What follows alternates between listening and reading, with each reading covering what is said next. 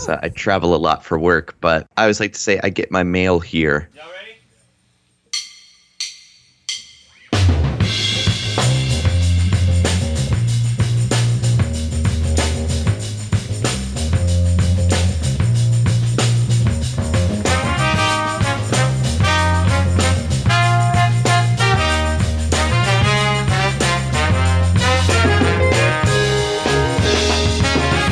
Ladies and gentlemen, welcome back to another episode of Raj Nation Innovations Discover Your Inner Awesome podcast.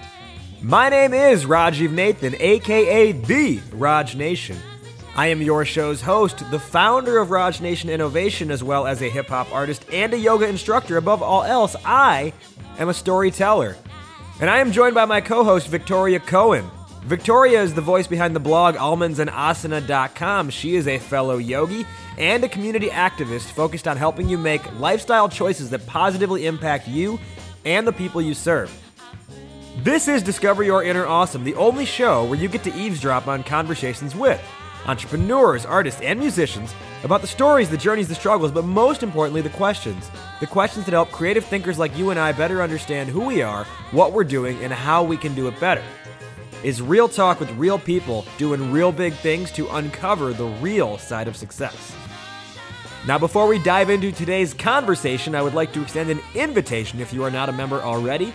Join our tribe by going to discoveryourinnerawesome.com. Enter your email address there, and you will never miss another episode of the show, getting a notification in your inbox every single Monday when we launch a new episode. You'll also get my stories, advice, and tips throughout the month on how you as a startup can make your pitch a performance. All right, let's dive in now to our conversation on today's episode of Discover Your Inner Awesome. Welcome, everybody, to Discover Your Inner Awesome. This week, we have a bonus episode to share with you that's going to be a lot of fun. It's a little bit different than what we usually do on the show. We have Jonathan Pritchard joining us. Jonathan is a business consultant specializing in psychology for business, and he's the author of the book, Think Like a Mind Reader. Today's episode is How Do You Think Like a Mind Reader, which I'm sure in reading that, you're probably like, wow, where is this one going? But I promise it's going to be very interesting, and you're probably going to have your mind blown. So with that said, Jonathan, welcome to the show. Hey, thanks for having me, man. Glad to be here. We are super stoked to have you on and talk through some of this stuff. We've met a couple times now at different conferences, but really the last time we met was at the Fund conference in Austin, Texas earlier this year. You actually pulled me on stage where you were the MC at the conference and did an insane Rubik's Cube trick that I've told a lot of people about since, and I still can't figure it out. And they all think you're lying, too. Yeah, exactly. Yeah, they're all trying to figure it out, but...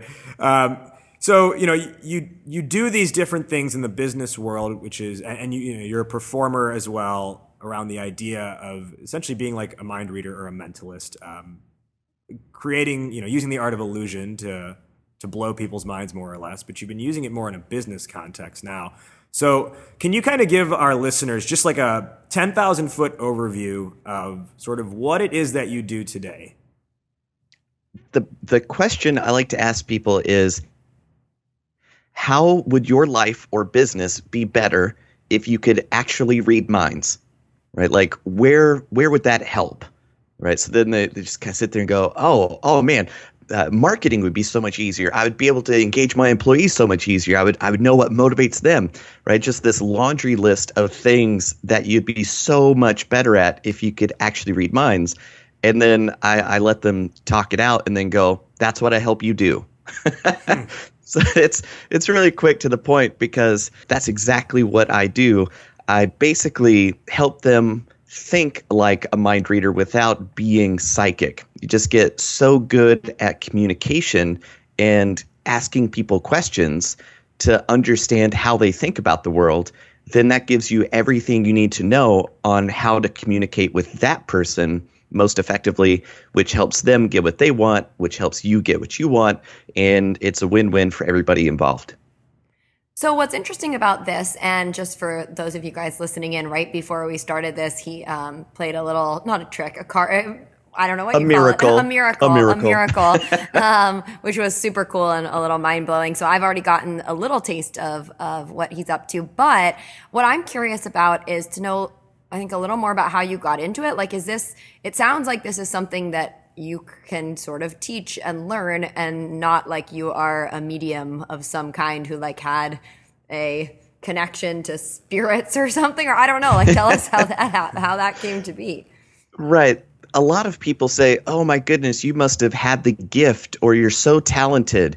And absolutely not. Like, this is a hard-won skill that anybody can develop, anybody can learn if they want to put the time in to get it. Like, that's it. So I kind of got into it way back when I was 13. I learned how to juggle fire. I learned how to hammer nails up my nose when I was 15. I was eating normal fire at 18. Normal 15-year-old activities. Yeah, like you do. But I grew up in the mountains of North Carolina where there wasn't really anything else to do. And after school, I would just sit at the library until Mom was done with work. And I just read magic books all afternoon, every day. And it was just the most interesting thing I had ever discovered. So I started out doing magic tricks, and then in high school got interested in mind reading tricks because that seemed to freak people out the most. And then in college, I got interested in why magic tricks are even possible in the first place.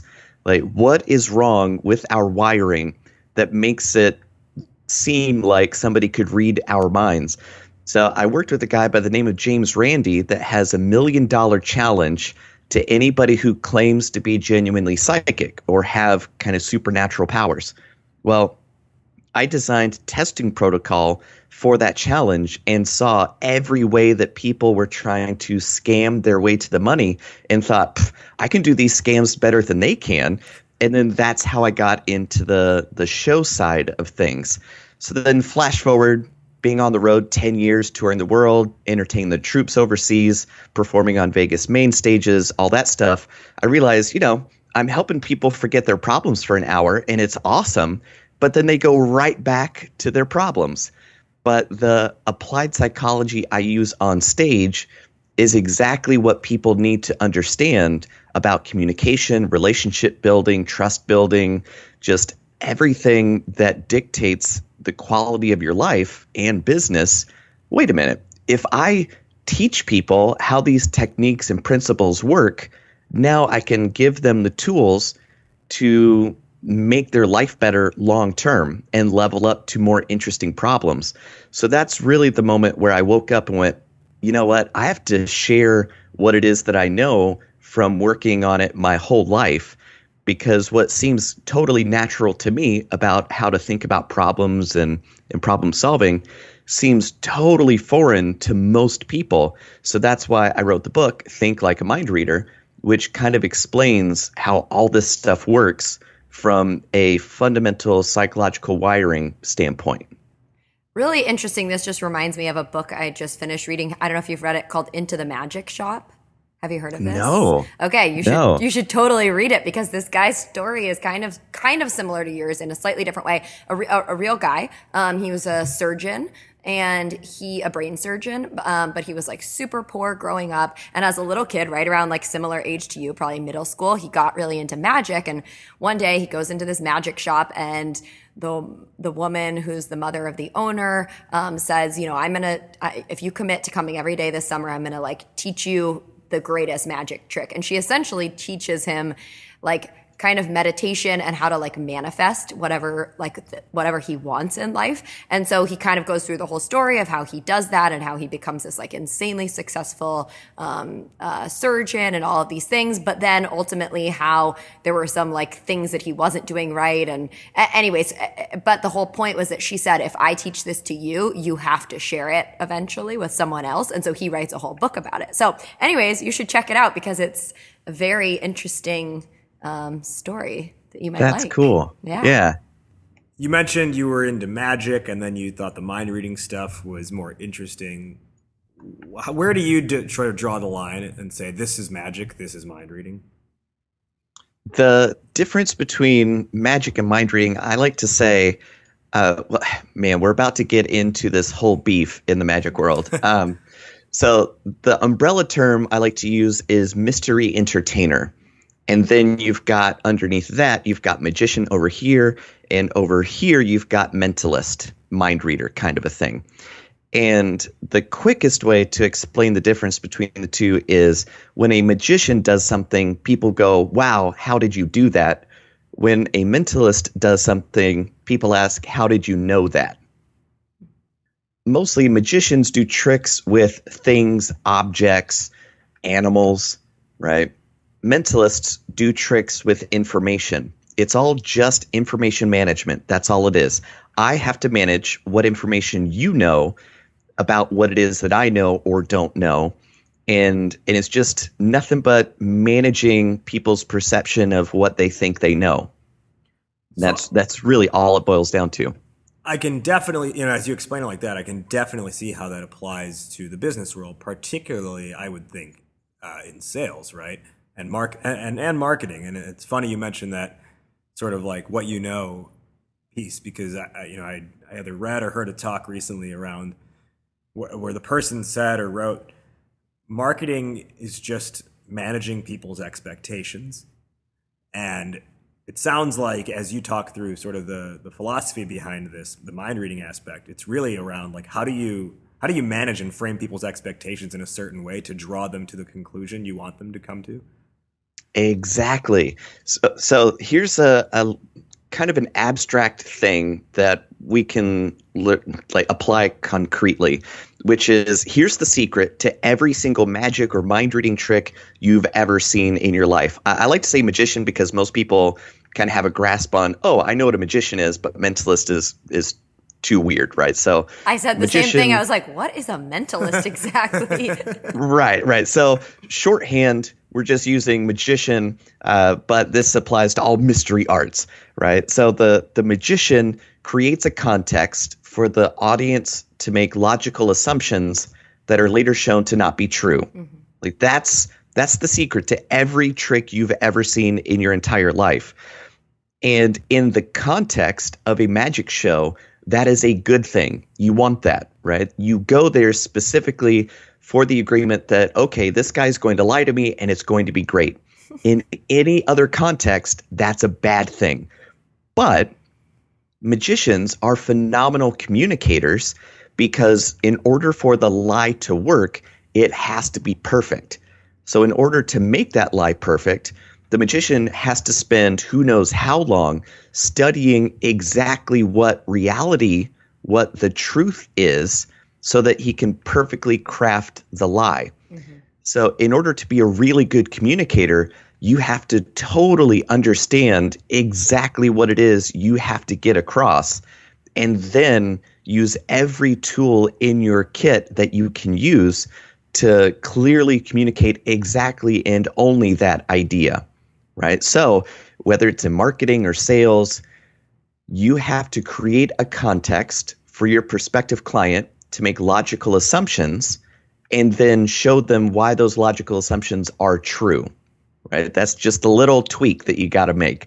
So you really have to understand how your prospective client is approaching the information that you're presenting. So if you present the wrong information at the wrong time, that's way wrong.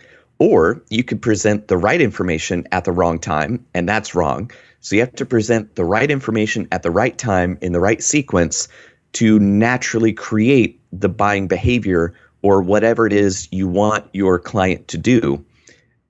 You just got to build exactly the right context for that behavior to be the most logical option for them to take. That makes a ton of sense to me. Can you, for the person who's listening and is like, well, this guy just said you have to create the lie. How do you, can you kind of dispel that and talk in the business world how you're not doing this by lying to people or, creating lies? So two things. The lying is unethical outside of any other context, right? That's why in the context of a theater show, lying is okay. Like that person isn't actually King Lear. He's Carl who loves acting, and at the end he comes out and takes his bow. So in a theater performance, we all agree that this isn't real. We're here to have fun. Outside the theater, lying is not okay. That's the huge difference. The second part is in order for a lie to work perfectly, it has to be perfectly crafted. And most people don't take that much care and attention to the truth that they communicate because they think, hey, I use words, I'm a great communicator, which is, it couldn't be farther from the truth. Most people are very lackadaisical about their communication skills because they think because I use words, therefore people understand what I'm saying. And whatever that quote is, the greatest travesty in communication is the illusion that it's happened, right? So most people aren't as good of a communicator as they think, and they don't spend time really understanding what it is that they're communicating. So the point that I'm pointing to, like the thing is, take great care in understanding how your message is coming across and how you've built your sales process to clearly communicate the truth as effectively as possible, as quickly and efficiently as possible, in as clear a manner that the client will understand. Not how you want to say it, but how you need to say it in order to communicate it to the person as clearly as possible, which means you've got to see through their eyes and imagine how they're hearing what it is that you're saying. So that's the think like a mind reader part of it, where you have to put yourself in their shoes in order to tell the truth most effectively. Yeah, and what I'm getting from that is like we keep calling it sort of like truth and lie in terms of like from a magic or performing arts perspective, but from a business perspective, it sounds like it's more just showing what the assumption is, and then what the point or the reality or the truth or whatever you want to call it is that you're trying to make to your audience, whether that's your client or whoever you're trying to convince, right? So it's not necessarily like truth versus lie. It's like what the perceived expectation is versus what you're able to prove. Yes, it's clarity versus confusion. Mm-hmm.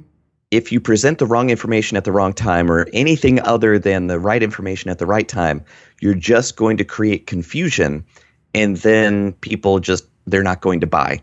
So you have to start at the end. What is the behavior or thing, belief that I want them to have? And then you work backwards. How am I going to make that happen? And then that's how you design a really clear campaign or design a really good website that gets people to do what it is you want them to do. You don't think, hey, I've got this tool or I've got this idea, so now I'm going to put it to use, and what can I do with it? Right? That's completely backwards. That's why most people go, oh, I've got email marketing. I'm going to use email marketing. Well, what am I going to do with it? It's like, no. Figure out what you want your business to do, then figure out the best mediums, and then figure out the best strategies and tactics for that medium that gets the biggest result, and then make it work that way, right? Because a magic trick, if the audience is confused at all at any point in the process, there's no magic to it. They just go, well, I'm not really sure what was happening. He said, what's that over there? I looked away and came back, and then there was a tiger on stage. I'm confused. What's the deal? But a really good trick is very clear. No, man, there were no tricky moves.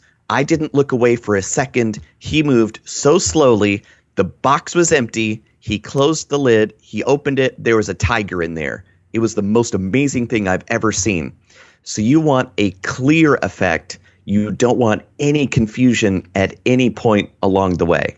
Well, I think it's interesting the way you said that. I could so picture, like, we've all probably been to a magic show or seen one on TV, and like, again, holding up the cards or holding up the box, making it super obvious. Look, this is empty, or this is what you're seeing, or, really over exaggerating, like you said, to set up the clarity of it. And so that's an interesting sort of visual to take with you when you're going to be communicating your storytelling, of just making it that clear and obvious.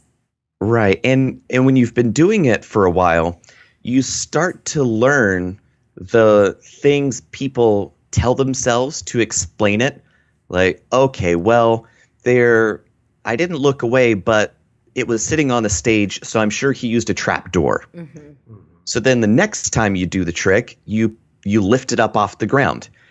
And then part of your presentation is some of the smart people out there think that I use trapdoors, which is why it's 3 feet off the ground. You can see above it, below it, beside it, everything. And now you've eliminated that explanation for how people would think you do the thing. So as you refine your marketing message, as you refine your sales process, you have to figure out the ways that you're confusing people or it's going sideways in a wrong way. And then you have to solve that problem. And then as you solve those small problems, your process gets more and more effective and you start seeing results that look impossible to other people. Well, it's just because they haven't been through that process of really thinking through the problem and seeing all the ways that it has failed, right? So that's why I go, well, magic is only impossible to the audience. To the magician, it's just another day at the office. So in your business, whatever results you want that seem impossible, well, there's somebody else doing it, right? They have the strategy, they have the technology, they have the skills. You just have to make yourself valuable to that person for them to teach you how it is they make the impossible happen. This idea of, I'm vibing on a lot of what you're saying, especially this idea of almost like the showmanship angle within the business context. So like Victoria, you talked about how the magician will show you, like they very clearly show you this is what the thing is before they do something with it. And to me, that what I think about in the business world is when I'll work with SaaS companies who are, the way they sell is through a live demo, they do a screen share on the computer. Mm-hmm. And one of the first things I'll say is you have to control the screen. You cannot let your audience start getting really nosy and asking, what's that? What's that? What's that? Because now you've lost control of the screen. And if you're not talking about it, it shouldn't be on the screen. So you got to control the screen, control the scroll, so that they don't start poking around to try and it's not to say get ahead of you, right? Because you need to control the narrative for them. If they create their own narrative, now you don't have something really to sell them now, right? You've got all these components that they're trying to piece together themselves. I worked at Pepsi for 5 or 6 years, and usually before a meeting, whoever created the deck or something would, they would say, okay, send that out before so everyone can take a look at it first. And I don't know, I haven't been in that environment for a year and a half now, but I sort of wonder if, maybe is that really the right way to go about it? I mean, the idea being then you can come in prepared with questions or thoughts or whatever, but maybe that's just allowing people to create the story and the narrative that's not exactly the one you were planning on telling, unless your slides are perfect already or something. Exactly. Well, to me, oh my goodness, you brought up a whole basket of my pet peeves. Because first is, look, I'm a great presenter. My presentation is not the PowerPoint. Mm-hmm. If it were the PowerPoint, I would just send the PowerPoint and let it do all the work. But we're human beings. We communicate most effectively face to face. You hear tone of voice, see body language. You've got that whole context for the full bandwidth of what it is I'm trying to communicate. My PowerPoint or my Google Slides, which I use exclusively because it's amazing, it's there to support whatever it is I'm communicating. So when people go, just send me the deck, what they're really saying is, I want to be lazy and just do it on my own terms. It's like, well, you don't know this as well as I do, and you absolutely have to be there for the experience. Right? So if you're going to send something early, have something that points to the content of what you're going to be saying and communicating so that they can understand why it is they're showing up, but they're not going to be able to get ahead of you at that point, right? So that way it's a support instead of a supplant, right? They're supplanting the process. But on terms of controlling the narrative, I like to think of it as a performer, as a speaker, it is my job to manage the experience of that 1,000 people in that room. And that is what I'm really good at. And people want me to be really good at that, because think of it like the pilot of an airplane. If the pilot comes on and goes, "Hey, everybody, we're going at 50,000 feet. We'll be arriving at 2:47 p.m. local time, and sit back, relax, enjoy the flight." Everybody goes, "Boy, I can actually relax. That's great." But if the pilot comes on and goes, I'm hitting some buttons here, and we'll get the plane started, I think, and we'll be I think we'll be in the air, right? You just like, I'm off. I'm out. Nope. No thanks. So you've got to know exactly where you're going, how you're going to get there, and have the skills to do it. And if you don't manage that experience, you're exactly right. The audience will take control because they don't feel comfortable relaxing into the control of the presenter. So if you're a SaaS company and you're doing that demo, yeah, you cannot let them be in control because they don't know what this dynamic is. So you absolutely have to direct and manage their experience to get them from point A to point B to point C, instead of going to point Z and going, "Hey, this would really make more sense if there were a B." Like, there is a B. You just skipped ahead to the end there, guy. Right?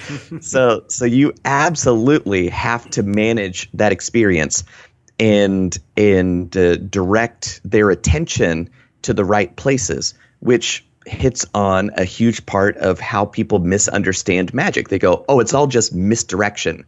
He's making me look over here so that I don't see what's happening over there." But really, misdirection is a misnomer.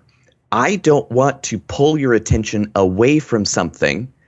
I want to create an area of interest that you desperately want to look at naturally, which naturally leads your attention there, as opposed to that spot where things are going on that I don't want you to notice. So leading people's attention through making them interested in this thing is so much better than trying to think about how can I get them to look away from this point. Why don't we take some time now? And Jonathan, why don't you manage our expectations, control the narrative for us, and give us a good experience? Can we go through some mind reading tricks of yours, or I don't know if you call them tricks or not, but can we go through some exercises? Yeah, I like to just kind of call them demonstrations. Right, of psychological techniques and all that kind of fun stuff. And caveat for everyone listening, Jonathan is with us via Skype. So for whatever happens here, if you're like, "Oh, but they're in the same room, they can see what's going on," we are on Skype audio right now. Yep. There's absolutely no visual feedback. There's no, "Oh, he's just reading body language," nothing like that. So we'll kind of walk through this, and then I can break it apart for you. Magic tricks. Another difference is the magician can do magic most of the time, whether or not there's an audience. Right? The tiger doesn't care if there's an audience or not. It's just going to come out of the box. Who cares? Right? A mentalist only can do what a mentalist does because there are people who are willing to dance with them. Right? So for you guys, there's some heavier lifting that needs to happen, right? So what I'm going to ask you to do is, do you guys have paper and pen on your end of things? Yep. This way you can communicate with each other so that I don't hear what's going on, if that makes sense. Yeah. Yeah? Okay, so what I'd like you guys to do is to just pick a number. Right? Just kind of write that number down. You can start small because we're going to do a whole bunch of crazy stuff to it to just totally mix it up and go crazy with it. So whatever number that is, I'd like you to just double it. Okay. And let's see, we'll add 10 to it. Had to do some math there real quick. Yep. Okay, we're there. Okay, cool. And why not, let's see, we'll divide by 2. Okay. And let's see, just subtract the original number from it. Alrighty. Okay, and whatever number you've got there. What the hell? Right? Crazy. Yeah. But, we'll just keep going. Do you guys want to add? Do you want to multiply? What do you want to do? Victoria, I'll leave it in your hands. Let's add. Add? Okay. Add 100 to it. Okay. And then what else do you want to do to it? Do you want to multiply, divide? What do you want to do? Raj. Let's subtract. Can we subtract? Yeah, Things we can do in our head. Right. So let's subtract 30 from it. We're like, wait, do we get there we go. Right? That's it. Yeah. Yeah, okay. Yes. We okay, have the we're same good. number. Okay, and now multiply by 10. Okay. And what do you want to do now? Let's add on. Yeah. That's more addition. Add? Yeah. Okay. So now let's just add, we'll say 13. Okay. All right. So you would say this is super random, crazy. There's no way that you would know where we would end up. Right. And you're on your side, I'm on my side, and you guys even called the shots. Totally mixed up from where you started to where we ended up, right? Yes. So if my psychic intuitions are correct, are you guys thinking of 763? Oh my God. What the hell? I don't get it. I don't get it at all. It's really weird. See, so we've started with different numbers. Keep in mind. Yeah. We started because you just said pick a number, right? Right. That's awesome. Wild. That's crazy, right? So math could potentially be confusing, but I have to be very clear about what process we're about to do, and then also give you time to do the thing, right? Because a lot of times, whatever process you wind up using, either in sales or marketing or even presentations, a lot of times you get so used to the process, you forget that your audience is experiencing it for the first time. So you don't give them enough time and enough space to fully engage with what's happening and then process it, be okay with it, and then be ready for the next step. Mm-hmm. You know where the end is, and you want to get there as quickly as possible, and it makes so much sense to you. Why are we taking so much time? Come on, let's go. And then you blow past everybody else and then wonder why you're at the destination alone, right? So you've got to give people time to literally process what it is that is happening for the first time for them.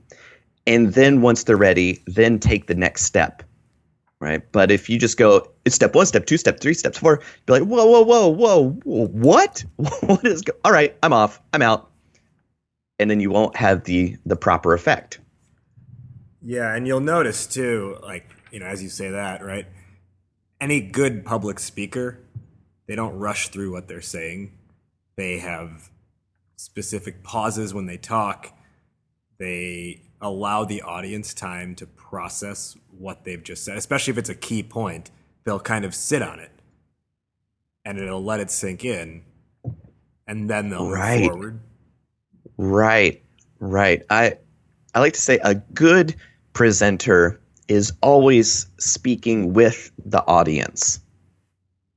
A bad one just goes, well, I know exactly what I'm going to be saying. Well, the worst is, well, I'm just going to read this wall of text off the PowerPoint. Ugh, kill me now. But a good presenter shares an idea, watches the reactions of the audience, and then speaks to that reaction. They seem befuddled. Let me clarify. Let me use another example to try to show them how it applies. Oh, I see more nodding heads. Excellent. So you guys get it. Perfect. Right? So it's always a conversation with your audience rather than just talking at them. I actually think I get how you did that. See, and that's a number. That's the other fun part of it, right? Is when you give people enough time and leave them with the evidence, they now have the details that they can use to reconstruct it. Right. Right. Which is really kind of the point I was hoping that you guys would get to, but I wasn't going to point to it myself. Yeah.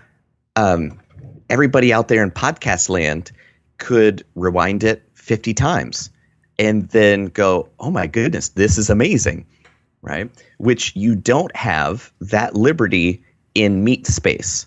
Right. So if we did this by ourselves on the move in real time, face to face, you wouldn't have had the opportunity to dissect the experience, right? Which is another great point of success leaves clues. Whoever it is that's doing the thing you want to do, there are ways to find out what it is they're doing and then copy and paste and make that process work for you. Can you let our listeners know where they can find you, where they can get in touch with you and learn more about your work? Yeah, the best place to do that is to go to thinklikeamindreader.com. That is kind of the landing site for my book and the video course that is complementary to the book. You can do either or both. That's great. But that's kind of the first place to go. And then from there, you can find my kind of speaking site, which is likeamindreader.com. You can see a pattern forming. And from there, you can find all the different spokes to the wheel of different passion projects I have, because I'm just absolutely fascinated by people and why they do what they do. And every project that I have is just a different expression of that same fascination. Be funny if you, from there, the next website was mindreader.com until we ultimately end up at reader.com. And it turns out you're owned by Reader's Digest. Right, exactly. All right, so then to wrap up, could you give our audience your top 1 to 3 takeaways from this concept of how in the business world, how a startup can utilize this idea of thinking like a mind reader to their advantage to achieve success? Always question your assumptions. And that is very difficult to do without outside perspectives, because you don't even know what it is you think you know that isn't true. And it's really difficult to do that by yourself. So that's why it's so important to have a intellectual board of directors, a group of trusted people that understand your mission, what you're all about, and how you're trying to do it. And if they've been there, done that, even better, right? So get a variety of perspectives from people who are living a life or leading a business that you would want to have yourself. Otherwise, you're just taking bad advice, right? So that box that everybody's saying that you've got to think outside of, you can't think outside the box. You can never think outside the box, because that box is your frame of reference and context that dictates the meaning of the experience, right? So in the context of a magic show, that's the box you're in. In the context of a business, that's the box you're in. So the only way to think outside your box is to climb into somebody else's box and make sure that's a box or a process or a relationship or a dynamic that you want to crawl inside of. Jonathan Pritchard, this was tremendous. Thank you for giving us a mind trip there. I'm sure our listeners, and I hope as listeners, as you play this back, I hope you kind of do that exercise along with us with your own paper and pen and see if you come to the same result. I imagine you would. But thank you very much for joining us. This is fantastic. Dude, thank you so much for letting me share my thoughts. I appreciate it. That wrapped up our conversation. Did you, the listener, enjoy this episode? If so, the best compliment you can give us is a rating and review on iTunes. Ratings and reviews help more people find the show, therefore more people get to discover their inner awesome. While you're leaving that review, go ahead and subscribe to the show on whatever platform it is you listen. whether that is iTunes, Google Play, SoundCloud, Stitcher, or the various other podcasting platforms in which you can find the show. For full show notes, references, and resources from this episode, you can grab it all at discoveryourinnerawesome.com. Also, check out our 100-plus episode archive while you're there. Whole lot of awesome for you to dig into.